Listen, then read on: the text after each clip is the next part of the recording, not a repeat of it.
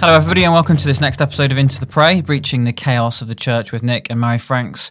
Welcome back to Dave Brennan, who has been away for a couple of weeks. We're kind of reconvening after, I don't know, it's probably about 4 or 5 weeks now maybe. But Dave, I'm picturing you down in sunny Cornwall, sun-kissed, with your cricket jumper around your neck, eating a pasty. Remarkably accurate. Yeah, that is pretty much my life at the moment. I think Cornwall announced itself totally full about 2 or 3 months ago. I feel like we found a way in through the back door. We were asked to come and speak at a Christian home education families camp, give some teaching on worldview stuff, abortion, and so on. And of course, the plus side is we get to hang out by the Cornish coast for a few days. So all for sacrificial service in the kingdom of God, as long as it's on a beach. Oh, that's all right, isn't it? It's about as international as you can get at the minute, isn't it? So Yeah, that's right. Yeah. Enjoy. We've missed conversations. We spoke to Joanna last week. If you've not listened to that, everybody go ahead and listen to a conversation with Joanna. She brought some very kind of fresh, developing thoughts about contraception, which was a follow-on from our 3 previous conversations over the last couple of months. And just to remind everybody, the last conversation that we'd had as a threesome was Dave's very touching, open and honest testimony from their family. So once again, if you've not listened, please do go back and listen to things in order. It makes most sense doing that. But from that, several other things emerged. Can you remember what they were, Dave? Yeah, I think it was a bit of a whistle-stop tour through what, for us, personally was, I guess, years of seeking, praying, discussing, searching the scriptures. We touched on quite a lot. I think it would be, for those who didn't listen, and I do encourage you to go back and listen, because, probably even more than IVF and even more than abortion, no one's talking about contraception in the evangelical world and the Protestant church. And for that reason, I think my wife and I, we felt a bit as though we were really starting from absolute scratch, which has its benefits, of course, but we really felt like we were having to go from the very get-go, just, well, does the Bible talk about this, and so on and so forth. I think, I think just for those who didn't listen, or to remind those who did, the funny situation we found ourselves in was, on the one hand, we were becoming more and more, for want of a better term, anti-contraception. Basically, to put it mildly, very suspicious of the culture of contraception, wary of the ways in which some so-called contraceptives work, and ultimately we're coming to a general position of that you should just trust God, take as many kids as come. So on the one hand, that was where our general position, you could say, was going, and yet on the other hand, personally, because of my wife's health conditions during pregnancy specifically, we actually came down on into a position which, on the surface of it, is the exact opposite, in that we actually undertook permanent, essentially irreversible action to not have any more children. So I think we could do with talking more about that, because one of the reasons that was such a difficult decision to make was it felt in some ways contradictory. And yet that's the decision we made. I think it'd be good to explore that and see how we came to that decision. And I suppose where you could say we broke ranks with what might otherwise be seen as essentially the Catholic position, which is no contraception ever, kind of. Yeah, I think what would be probably best for everyone today, well, just for the fact that we're talking's good, isn't it? You're away on holiday, or not on holiday. You're away on ministry. We're working really hard out here, mate. You're an really extended holiday on the beach, doing a bit of speaking. Well, let's talk about the. We'll kind of come back to your testimony. This is essentially part 5 of this little thing we're doing, clarifying. I think what have we entitled it? Clarifying contraception. Yeah. So we won't should we save that? Is what I'm trying to say, and then we can next week when we reconvene properly, we can have a bit more of an outline of the things that were raised, particularly during that last episode. Should we talk about the Protestant Catholic thing that we spoke about yesterday, just briefly? So this is a shorter episode today, but just thinking there of because you'd mentioned the Protestant side of things. I'm thinking of people like Jacob Rees-Mogg, and I think he's got 5 children, if I'm not mistaken, and I know he's spoken fairly clearly about being pro-life and so on and so forth. But we talked yesterday at just in short about the Catholic stance, which tends to be more in many ways biblical and healthy, and yet there is still a fundamental problem with that. Do you want to just remind folk about that, and then maybe we can all chip in with some thoughts? Yeah, sure. So the Roman Catholic position is, I agree with you, actually, largely, on the whole, it is much more biblical than your average Protestant's view, if your average Protestant even has a thought-through view of it. That's what I meant. Yeah, that's right. And the Catholic position is essentially that, and I say huge overlap in my mind with Scripture. So the Catholic view is children are a gift from God. Essentially, they would take the view that, well, look, children are the natural outcome of sex. It's the design, and it's not our place to try and edit or tamper with the design. And I think what's great about that is it's not just a kind of simplistic, that's how we're made, crack on. There are actually some deeply held cultural values that the Catholic Church have held on to much more successful than the Protestants on the whole. So actually the honouring of the family, the honouring of motherhood in particular, a rejection of individualism and a sort of self-centered outlook on life, that, and even on faith. There's a danger for some Protestants that faith is a very individualistic thing. And so I think the Catholics have got lots of this right, and certainly more right than most of us. But I think where I saw problems as I was thinking this through, and a helpful sort of passive dialogue partner in this was a lady called Stephanie Gray, who is a sort of a distant CBR cousin, as it were. She worked for Canadian CBR, and she's a very gifted apologist, very gifted writer, speaker. And I read a paper of hers on why she rejects contraception totally. Essentially, it's a very eloquent explanation of the Catholic viewpoint. And it was very helpful for me reading through that to see where we departed. And perhaps it's just helpful to speak from that point of view, because I think it helps perhaps others to see where the Catholic position, to my mind, departs from Scripture. There's a strong Greek philosophy influence on parts of Roman Catholicism, Aristotle in particular, and this sort of natural argument, if we want to call it that, the idea that we should adhere very closely to the natural design and not try and change it in any way, although it has a Christian ring to it in many ways, I think actually it comes quite heavily from this Aristotelian idea, this Greek philosophical idea of the telos, the end, the purpose of things. That basically, in this instance, they would basically say the purpose of sex is procreation. So you can't take sex away from the act of procreation. Now, obviously, not every act of sex leads to procreation, but the Catholic position would be you shouldn't try and stop that element. And so they would say, you should never try and essentially undertake contraceptive action. And here's where I guess I differ, and where I think it differs from the biblical witness, because it suggests that the only, or at least the primary purpose of sex is procreation. And I disagree. I just don't see that in Scripture. Of course, that's where babies come from. Of course, it's a good gift. Of course, it's part of the design.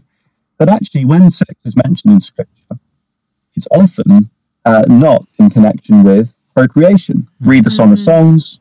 Look at 1 Corinthians, 6, 7. They're not talking about procreation there. There's a lot more going on with sex than babies. So I reject that sort of premise, that claim that it's the only or the primary function. And I've also just noticed that this strictly sort of natural approach can lead to a sort of superficial, even, dare I say, a sort of pharisaical approach to the whole thing. So, for example, many Catholics, and I think this is the official Catholic position, they'll embrace what's called natural family planning, which is where you essentially avoid having sex at the time of the month when you're most likely to conceive. And they say that's okay because you're not tampering with, the act itself, and you're not, so that every time you're having sex, there's the possibility you can conceive. But to me, that seems a bit, I don't know what the best word is. Killing the moment. Well, there's that as well. but I think you are, there's this pretense that you're submitting entirely to the natural way of things. But the reality is that's just another form of contraception. Yeah, of course. You're deliberately not having sex at a certain time of the month purely for the reason that you don't want to have a baby. So I think they do fall into this sort of pharisaical, washing the outside of the cup sort of thing. And they feel like they've ticked their box to say we're not tampering with the natural design. But actually natural family planning is, well, I would say it's unnatural. You're avoiding sex at the time of the month when your body is most designed, in a sense, for it, with the desire of avoiding children. So there can be this kind of, I guess this pharisaical thing. And then I guess a third issue that I would flag is, I guess, building on the first point, that this natural design, whilst it belongs to some degree in a Christian worldview, when we actually read through Scripture, there is I could call it a deeper principle than just going with the way things are designed. It's not to say we disregard nature, we steward nature, we see God's wisdom in nature, but you look through the Scriptures and you see action which you could say is unnatural that's clearly commanded by God. Circumcision isn't natural. You're cutting off a part of your willy, not natural.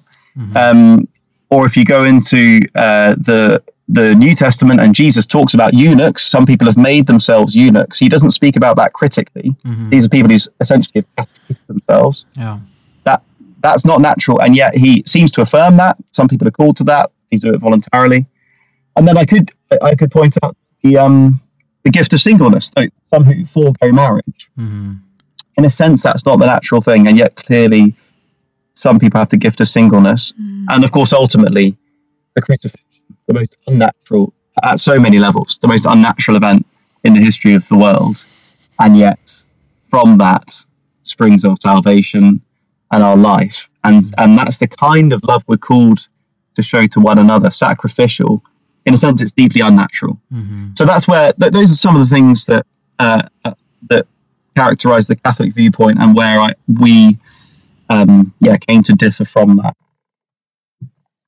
That's really interesting. And just on your first point, actually, that you made there about the purpose of sex, I think is a really important one to understand, because, of course, how you view sex then is like a lens, isn't it? And into how you then can end up in quite a pharisaical understanding. But I'd actually listened to a really interesting podcast a few weeks ago, just when we were thinking about all of this, it was on I think it was the Gospel Coalition, and she was a doctor and really talking through contraception, but I felt the way she approached it was really balanced, because she was actually talking about sex being twofold. So it's obviously procreative, that is one of the purposes of sex, but then another purpose of sex being unitive, so it's an important part of a marriage relationship in most, virtually all cases. And I think just having that balance is is just very important. And like anything, we can end up swinging too far one way or another. And I think, not seeing sex as purely a procreative activity is also very important for understanding many things, not just contraception, but also marriage and marriage roles, men and women, all that kind of stuff. So. Yeah, that's good.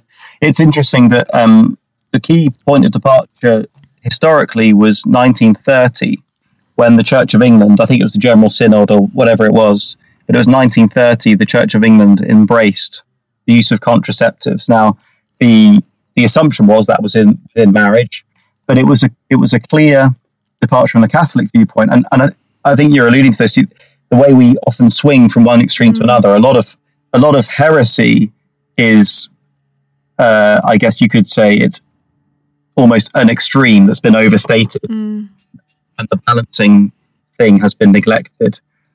And it's possible that the Church of England at that point was reacting against the Roman Catholic view, which essentially disregarded, as you say, the other functions of sex or the other purposes. But that's led to a pendulum swing where the Church of England has helped to support a culture where sex is seen as only recreational or unitive or whatever, and the procreation side has been almost entirely siphoned off, even to the point of, as we've spoken about, you can have IVF where you can have babies without the sex. So I think there has been a pendulum swinging going on here, and we desperately need to come back to a holistic, truly biblical vision of sex and procreation and all the rest of it. And that's why we're talking about this specific issue, and why you and I had mentioned this yesterday, because we've alluded to the Catholic position a number of times, but equally it's important for everybody listening to understand that we're not endorsing a Catholic position generally, because it's error. You know, you just talked there about heresy and what heresy may or may not be. You know, John Wycliffe would have been seen as a heretic for coming against the Catholic Church and some of these extraneous biblical doctrines, you know. So the reason we're talking about this today for everybody listening again is, you know, I'm just thinking about my conversation with Anne Widdecombe a couple of months, however many months ago now, and speaking with her about her reneging on evangelicalism, and, you know, and one of the things she had mentioned as she went through over to the Catholic side, so to speak, it was the silence of the Protestant Church regarding abortion. Yeah. Compared with a relative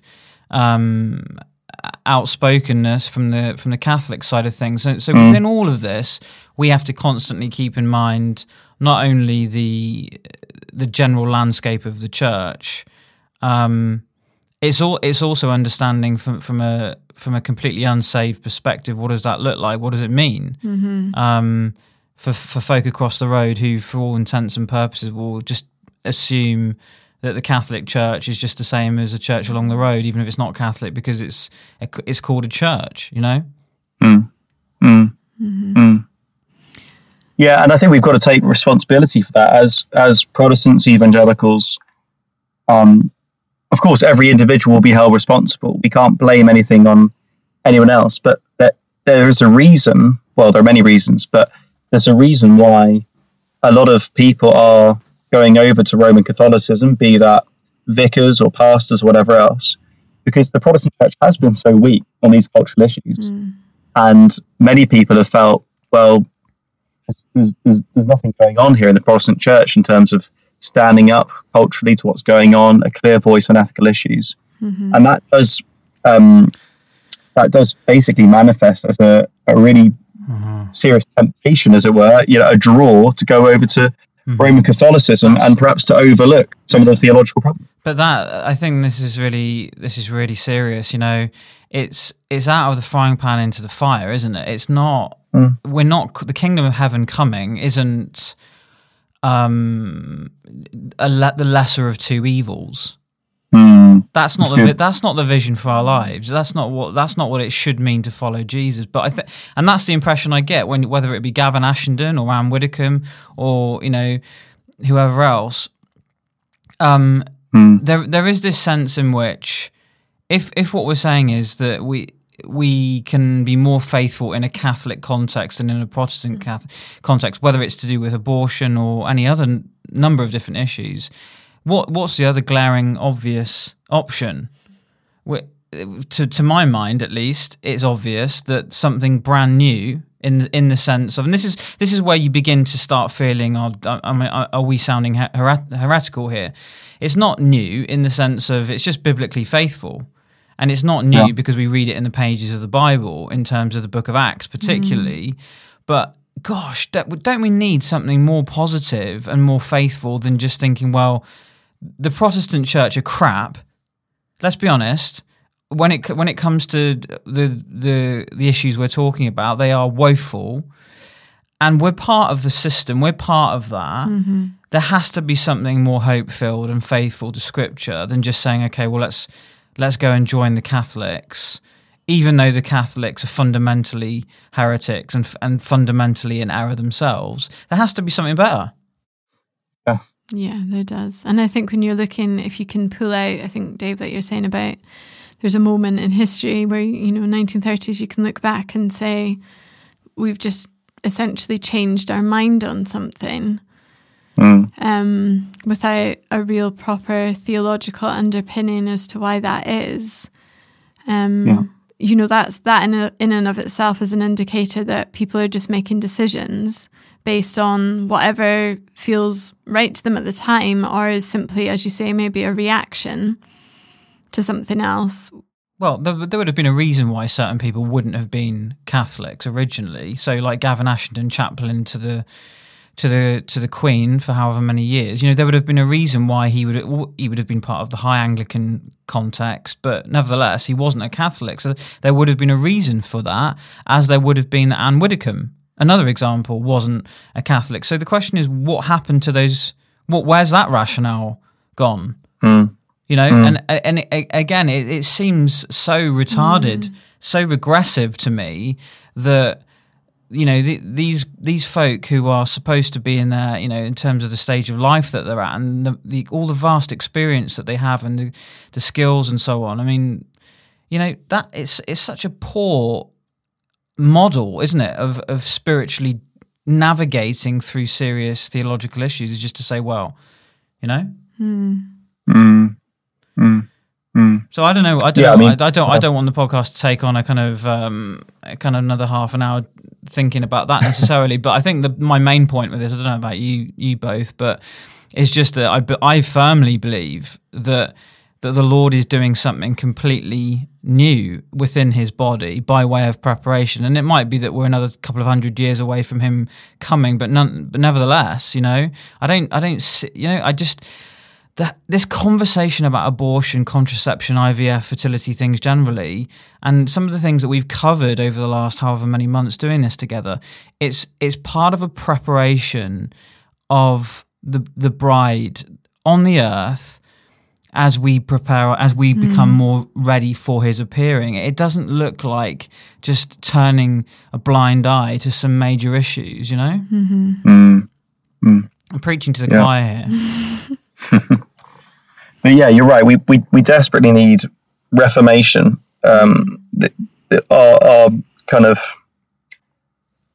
the extent to which we're just absent without leave on these critical issues. I mean, these are the things that make everyday life. These are life and death issues. This is how you treat your wife. It's how you treat your children. It's everything. This is the bread and butter of everyday living, and therefore it's the kind of material that's the fabric of real discipleship. And we're just nowhere at all. Yeah. And that's just not okay. We can't just say, oh, well, let's just crack on and have our, Sunday sermon as per usual. We desperately got to face up to these things. Because as you say, surely there's got to be a better option than stay with something that's continuing to ignore the great issues of the day, or just go over to the Catholic Church, which has those things written pretty well on paper. But you're most likely going to be in a church that's dead religion. Yeah. There's got to be something better. It's definitely the lesser of two evils mentality. Yeah. And I there's nothing about that that's attractive to me. I know that will probably sit with some people more comfortably or maybe naturally than others. But I'm just speaking personally. I don't know feel free to chip in. We've got a few minutes left, literally. But, I can understand why that way of thinking, which I think in itself is probably a symptom of the general spiritual landscape, that you can kind of just shape shift a little bit or morph a little bit into a different part of the denominational spectrum. It's such a negative thought that for me, rather than this, and because one of the things that's so good and so strong about these conversations we have is that we invariably come back to the scripture and maybe the Psalms and focus on, worship. That's really what this is all about. It's the wholeheartedness, isn't it, of our sanctification, not a shifting. Anyway, we've made the point. There needs to be something. There is something better. We know that there's something better. But I would love us probably in a more planned out way, Dave.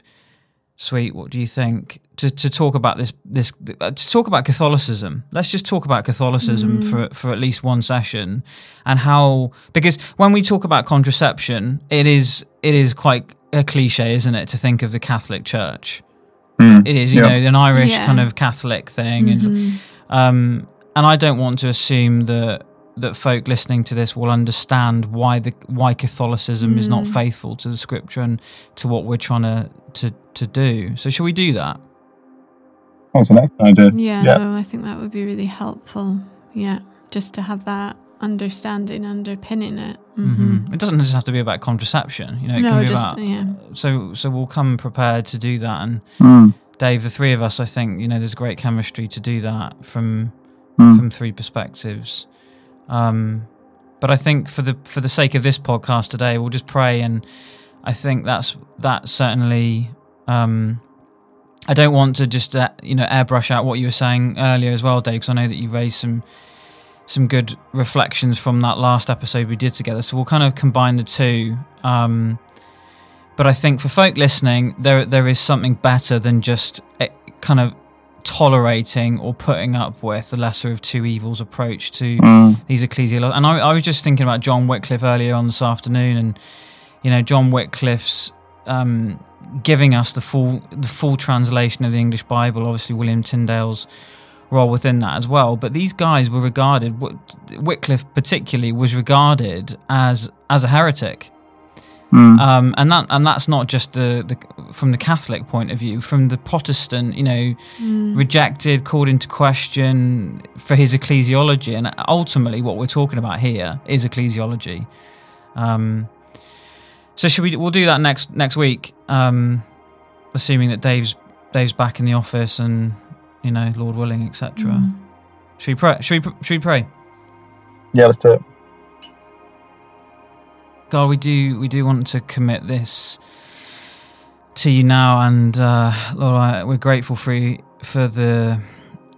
we're grateful for these conversations, and we're grateful for people listening and engaging and growing and pushing back sometimes. But Lord, we thank you for the desire that you've given us by your Spirit for wholeheartedness. We recognise in ourselves personally when we come before you in private, just as our head hits the pillow or as we come into the secrecy of prayer, we recognise the struggle between the flesh and your Spirit. We recognise our half-heartedness a lot of the time. We recognise that often the standards that we measure ourselves against are not the standards that we should be measuring ourselves against.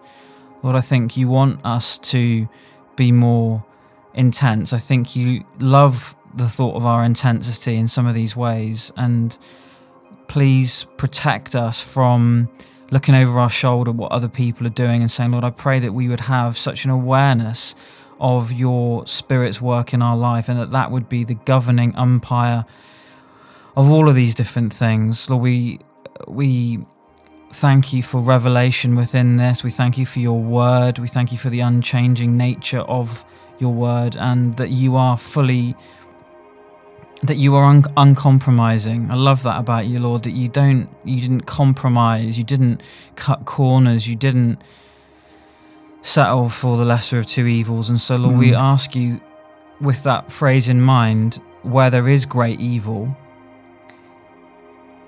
I pray that you would, like Hosea, that as you come to restore and reform and renew your people, that you would reveal iniquity.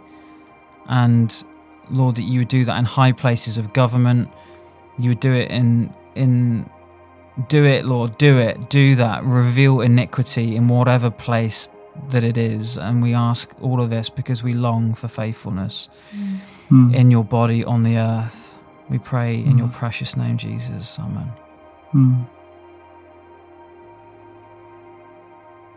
Yes, Father, I think someone defined vision as holy discontent. And Lord, I just ask that you would stir up a holy discontent amongst your people, that we wouldn't just tolerate silence and apathy and indifference to things that you really care about, you deeply care about.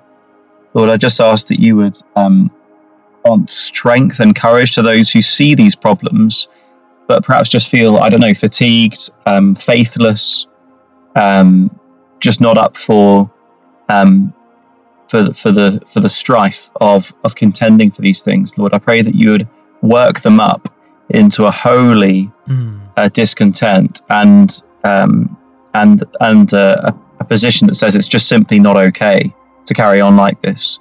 We think of your prophets. We think of the Lord Jesus, who said that zeal for your house consumes me, and he took it upon himself to drive the nonsense of fake religion from the temple. And Lord, I pray for a similar spirit today, Lord, that we would not simply overlook heresy, not overlook silence where there should be a really clear trumpet call. Lord, I pray that we would take that to you in prayer, wrestle, and say, Lord, we can't go on like this. We need you to act. We need reformation. We need repentance. We need renewal. So, Lord, I ask that you would, just take hold of those who are listening in on this, and if this has caught their attention in any way, if this is tugging at their heart, bringing conviction, Lord, please give them the grace not to suppress that because it's been convenient or uncomfortable, but Lord, the faith to take hold of that and to feed it and to listen to that that conviction and take it to you in prayer and contend for a much greater proximity, Lord, to your heart in the way that we see things, the way we do life together individually. Lord, we do pray for a great new work amongst your people in your body, Lord, to be really bringing pleasure to you in the way that we engage these things under your word. Just kind of in and out of prayer here in a way, but just the thought I have in my mind seems quite clear, just to me anyway, just now. And I want to just say this because it might be helpful for all of us, or some of us in particular, just that there is this historic tendency to look to centralize leadership and public figures and even just local church pastors or what have you, but to verify the convictions of our hearts. And that might not always be wrong. There's a biblical wisdom in seeking advice and counsel. Talks about that, doesn't it? He surrounds himself with many counselors or something. He's wise. I can't remember the exact proverb or psalm, but nevertheless, in terms of being like the men of Issachar, who knew how to interpret where they were. This current juncture that we're at is, I think, is going to be increasingly characterized by this intense focus on the home, on the secret place. That doesn't say that each man to his own, everyone, and there's no accountability, and there's no there's no objective truth or what have you. What I'm meaning is, in terms of these convictions that we have in our hearts about issues that often we feel this sense of needing leadership in. We need some kind of pastoral or leadership oversight or support, or just to be... So, Lord, I pray as we all go to bed tonight, and Lord willing, as we get up tomorrow, that we would know that we are before you and that you've given us your Spirit, that you indwell us, that you live within us by your Spirit, and that when you speak to us, that we wouldn't delay, that we would be quick to respond to the prompts that you give us, the convictions that you give us, whether that be for personal repentance, whether it be for encouragement to do something or to move in a new direction as the world changes. We recognize something of the hour that we're in, where the historical normal points of reference have changed in so many different ways. So Lord, I pray that for folk listening, that they wouldn't feel the need, they would know the joy of the anointing on their lives by your presence in their lives and in their hearts. In Jesus' name I pray. Lord, we pray that as your people we would not settle for less, Lord, that we would not be drawn in continually just by the understanding that has just cloaked church culture for so long, that an issue is too big or not actually that important or is a personal choice. Lord, I pray that you would just bring renewal within your people, within our hearts, within our minds, Lord. I pray that you would help us to see, just as Dave was speaking about earlier, God, that our daily lives, that our daily lives are not insignificant moments of time. Your word talks about our thoughts are to be in your word from the beginning to the end. It is to be our meditation. It is to be our rising and our going to bed in the middle of the night thinking of you, Lord. And I pray that you would bring that sense of centrality of your word to the what feels like insignificant daily moments that many of us just look at and think aren't important, and yet those are the very moments that make up the worship in our lives and that make up our relationship with you, Lord. And I just pray that we would begin to see these issues that the world has deemed and decided are not important and too personal to be spoken about, Lord, that we would be willing as your people to go after them and to speak about them, to be courageous in the way that we tackle them.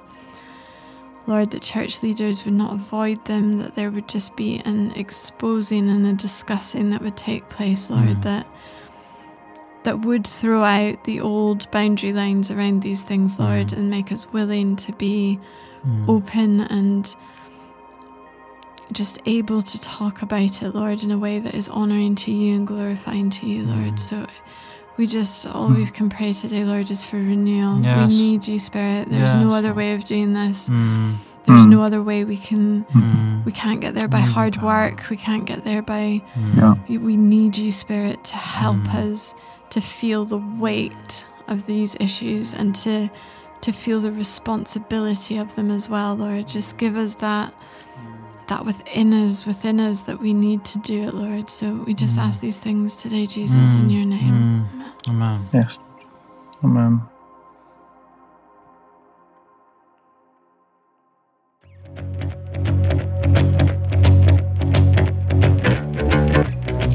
Thanks so much, everybody, for listening to this episode of Into the Prey, breaching the chaos of the church. We trust that it's been both provoking and challenging, as well as inspiring and comforting in the midst of this very evil present age.